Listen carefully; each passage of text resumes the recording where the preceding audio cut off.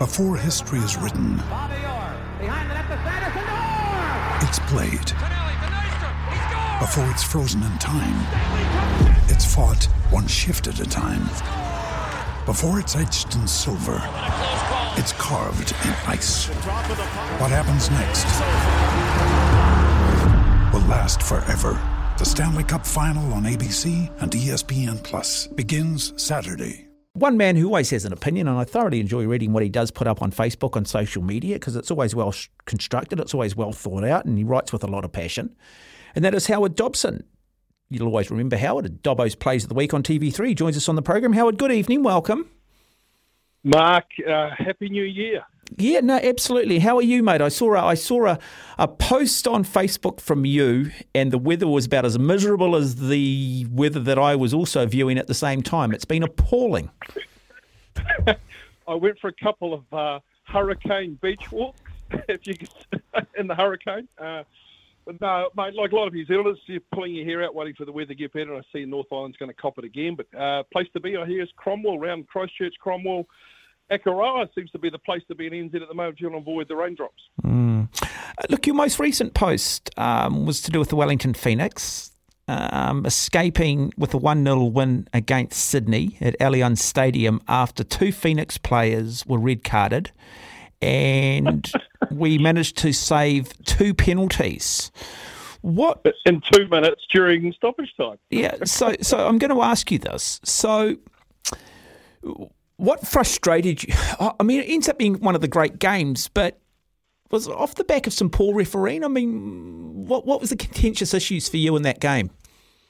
Oh, I suppose the memories of the refs versus the Warriors flooded back. We just don't get the rub of the green, the 50-50s, and the poor old Phoenix copped it. And we saw red cards that didn't deserve to happen. And, okay, one of our boys grabbed the throat, but I think it was more of a in jest than anything else, that he gets red carded after a previous offence. It was just bizarre. I think, these referees seem to be quite theatrical, don't they? Are they almost prima donna, or some of these guys doing Hollywoods when they're not tackled? I just was shocked.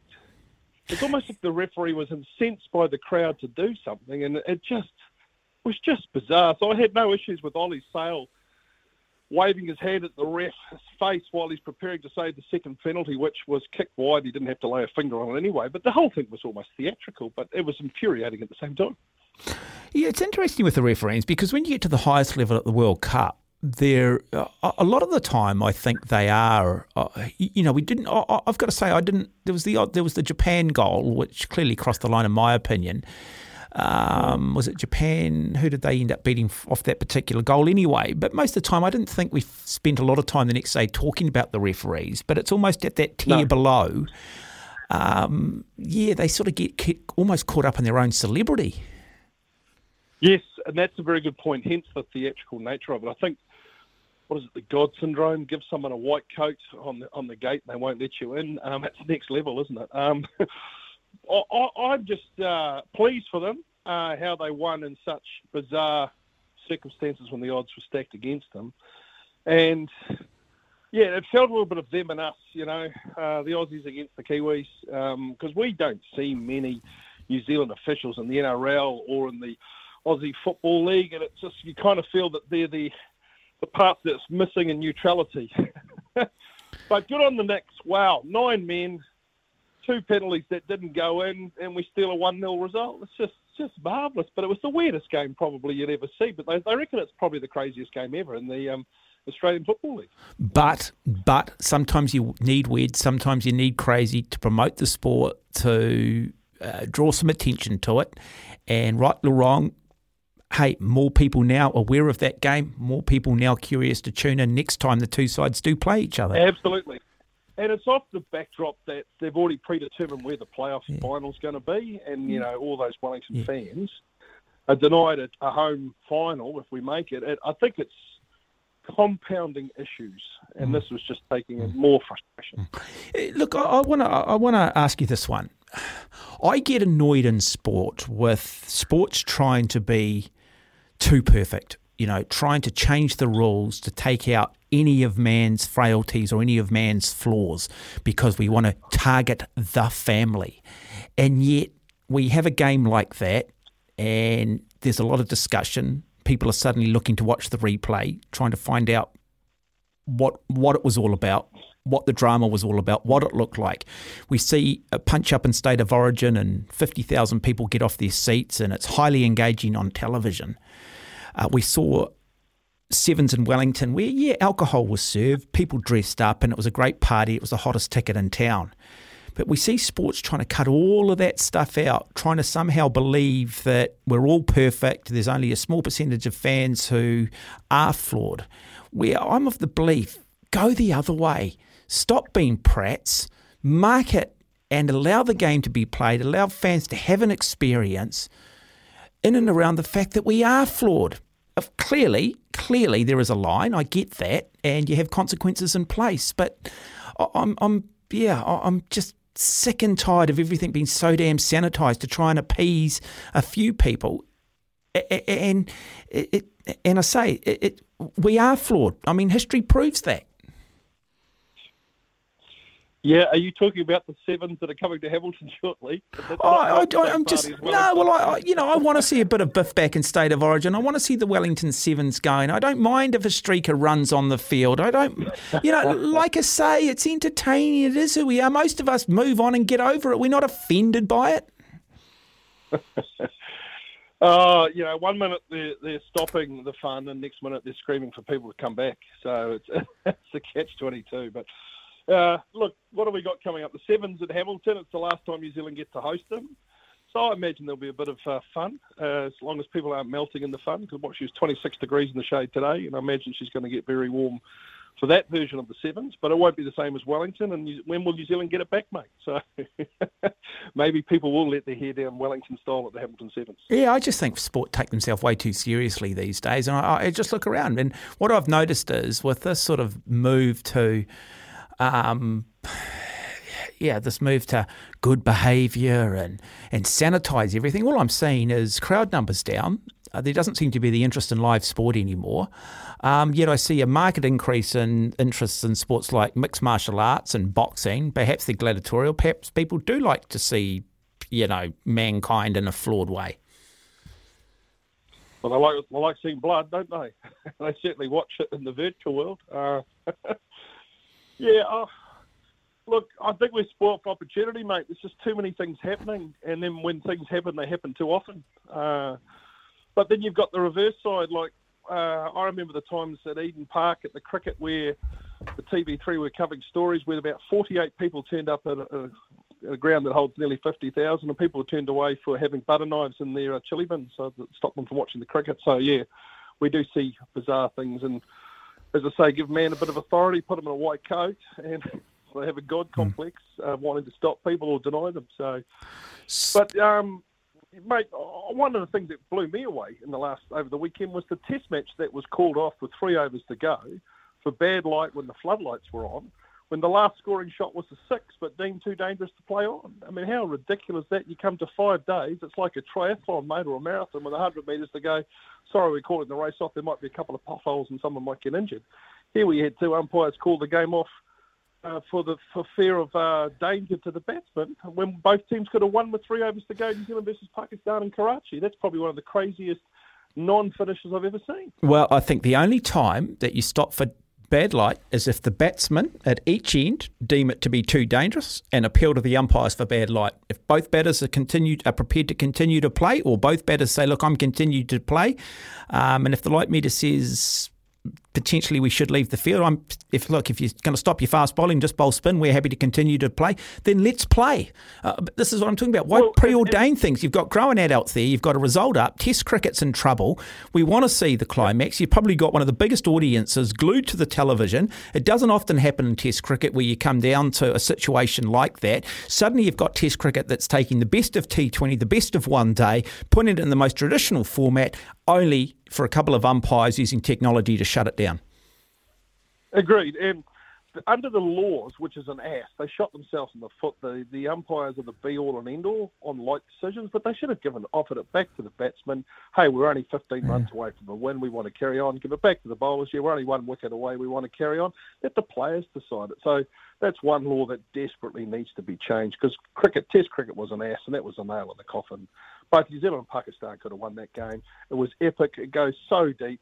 3 overs on the 5th day to finish it.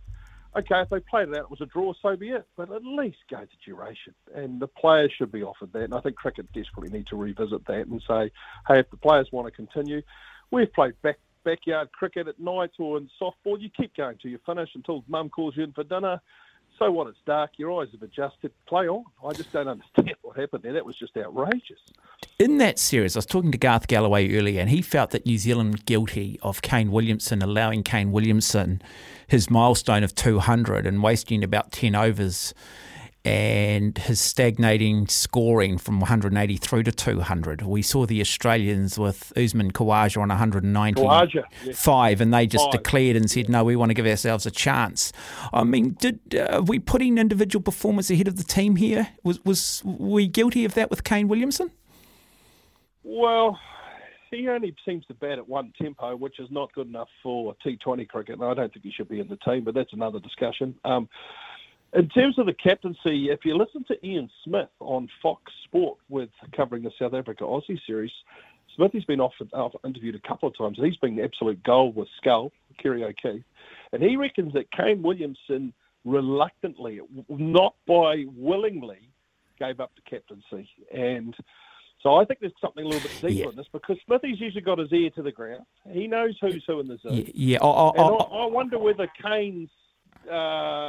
had a little tension having the captaincy removed from him. Yeah, my understanding is there's a different philosophy between Gary Stead, the coach, and Kane Williamson, and they share a very different philosophy. And there has been tension there for some time, and thus the change. Mind you, I'm not sure that Gary Stead is necessarily in a position to be having, necessarily be retaining his job at the same time, in my opinion. Anyway. Well, I'm interested in the philosophy, because I think they're both passive. They both they don't take the game by the throat. They're both conservative. I think Stead needs to go as well, mate. But look, Kane's magnificent in ODI, magnificent in Test cricket.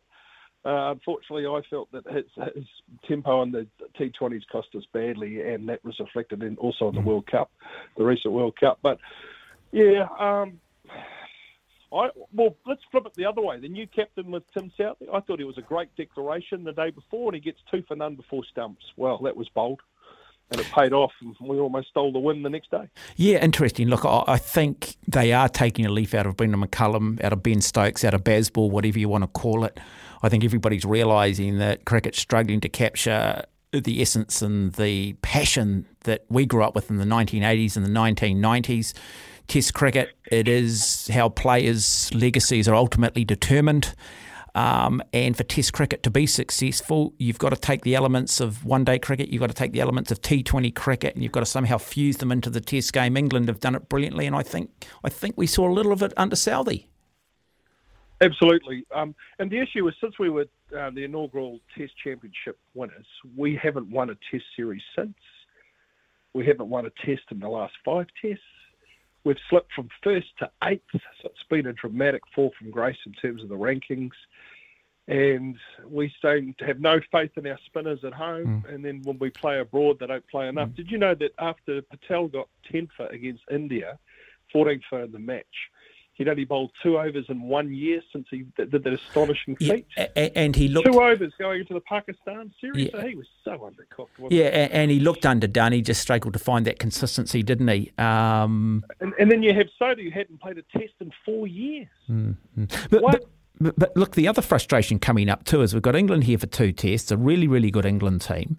Bolt's not available because he's playing in a T20 cricket tournament in the UAE. Good luck to him. He's entitled to go and do that. But surely the people running the game, both here and at the ICC, can somehow create a little bit more of a window.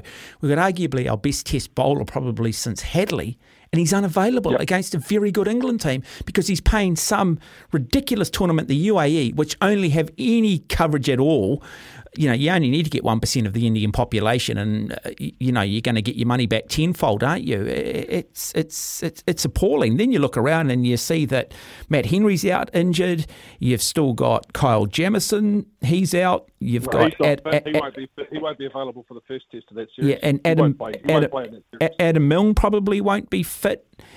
It's at a time when cricket needs to be winning, particularly. I mean, I'd imagine they're quietly pleased that Spark's fallen over and these games are going to be shown somehow on some platform through Television New Zealand. Yeah, look, when was the last time New Zealand cricket didn't have a home game around Boxing Day, around New Year's? They don't play their home game till February, which is astonishing. And yeah, I think a lot of people are pleased that Spark's about to, dump it. We all knew it wasn't going to work on that platform, and TVNZ's a benefactor. So we're going to see live free-to-air sport of our cricket team, and look what it did for the for the women's rugby team in the Women's World Cup. Yeah, but a lot of the reason why those women were elevated to demigod status was that the country could see it on free-to-air. Yeah, but I tell you what, we're going to have everybody ringing up talking about the number of commercials that Television New Zealand are going to play.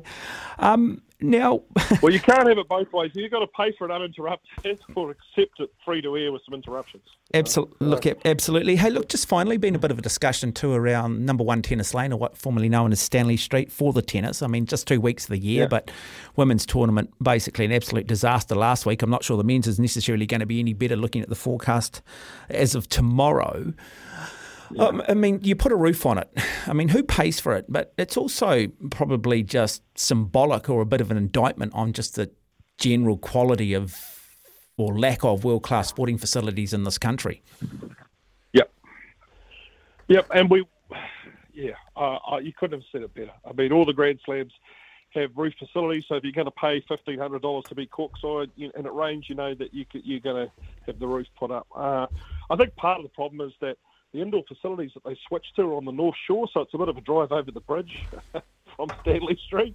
And people who want to, if they're going to park it for a day at a venue, don't want to have to drive to the next venue to see it indoors. So they desperately need indoor facilities at Stanley Street, even if it's humble, only holds 300 seats. People don't want to move, and you sit there for hours waiting for the rain to stop. And the women's final was interrupted twice. But that women's final last night, I think, started after 10 o'clock at night. Can you believe that? The day before most people go back to work. I was in bed. I couldn't believe it. I was watching. Is this live? It's live. I do. Yeah, look. Hey, one thing about that, because it's a Tier 4 event, right? So the money's pathetic. The players don't come for the money, but gee, we get some good names coming.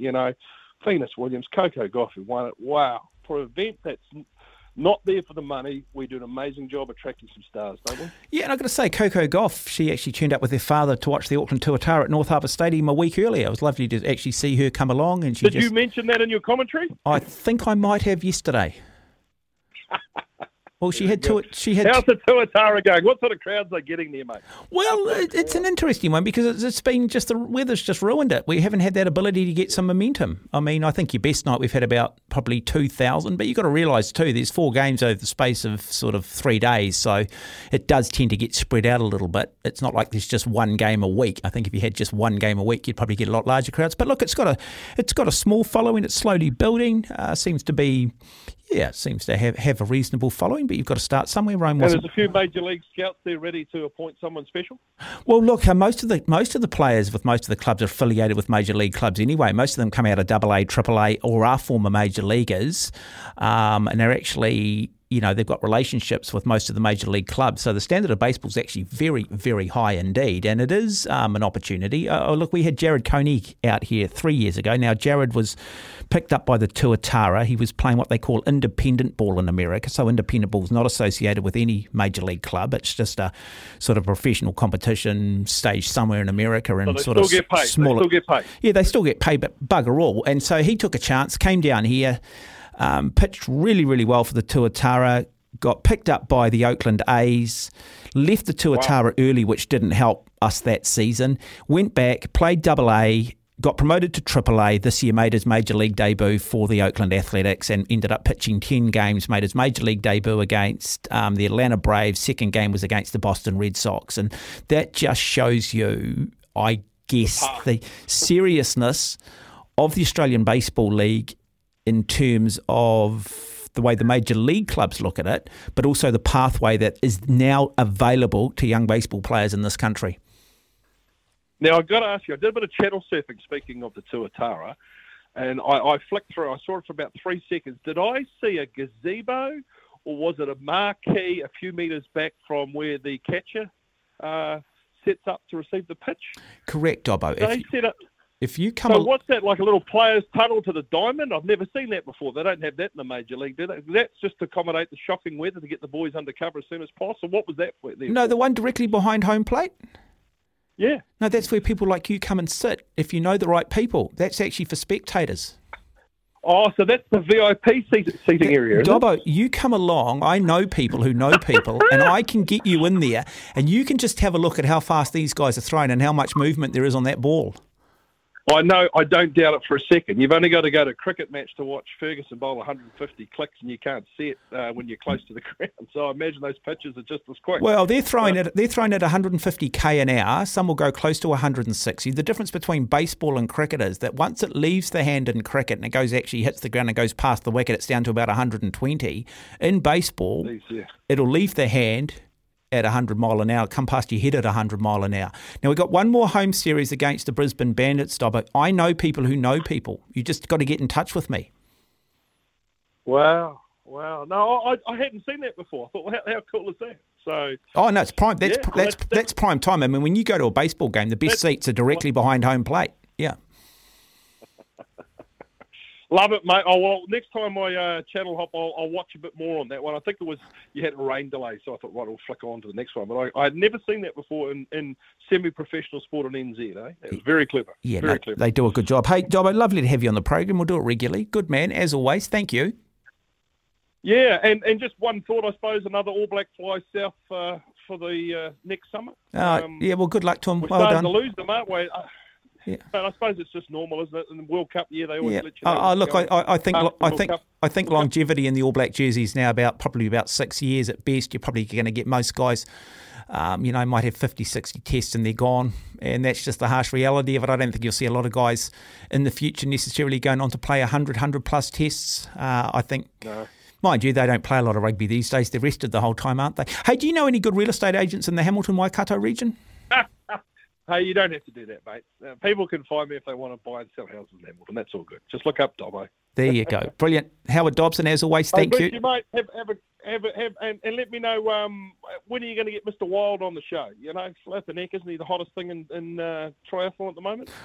What's happening with him? We can get Hayden on. We can phone Hayden. I'll probably see him in a week's time, actually, down at the Port of Tauranga Half Ironman or the Mount Half Ironman, which is one of the big races. I don't think he does it individually at the moment, but he certainly always takes part in a team event. He's a Tauranga boy. Is he not New Zealand's best endurance athlete at the moment? I think New Zealand's best endurance athlete at the moment. I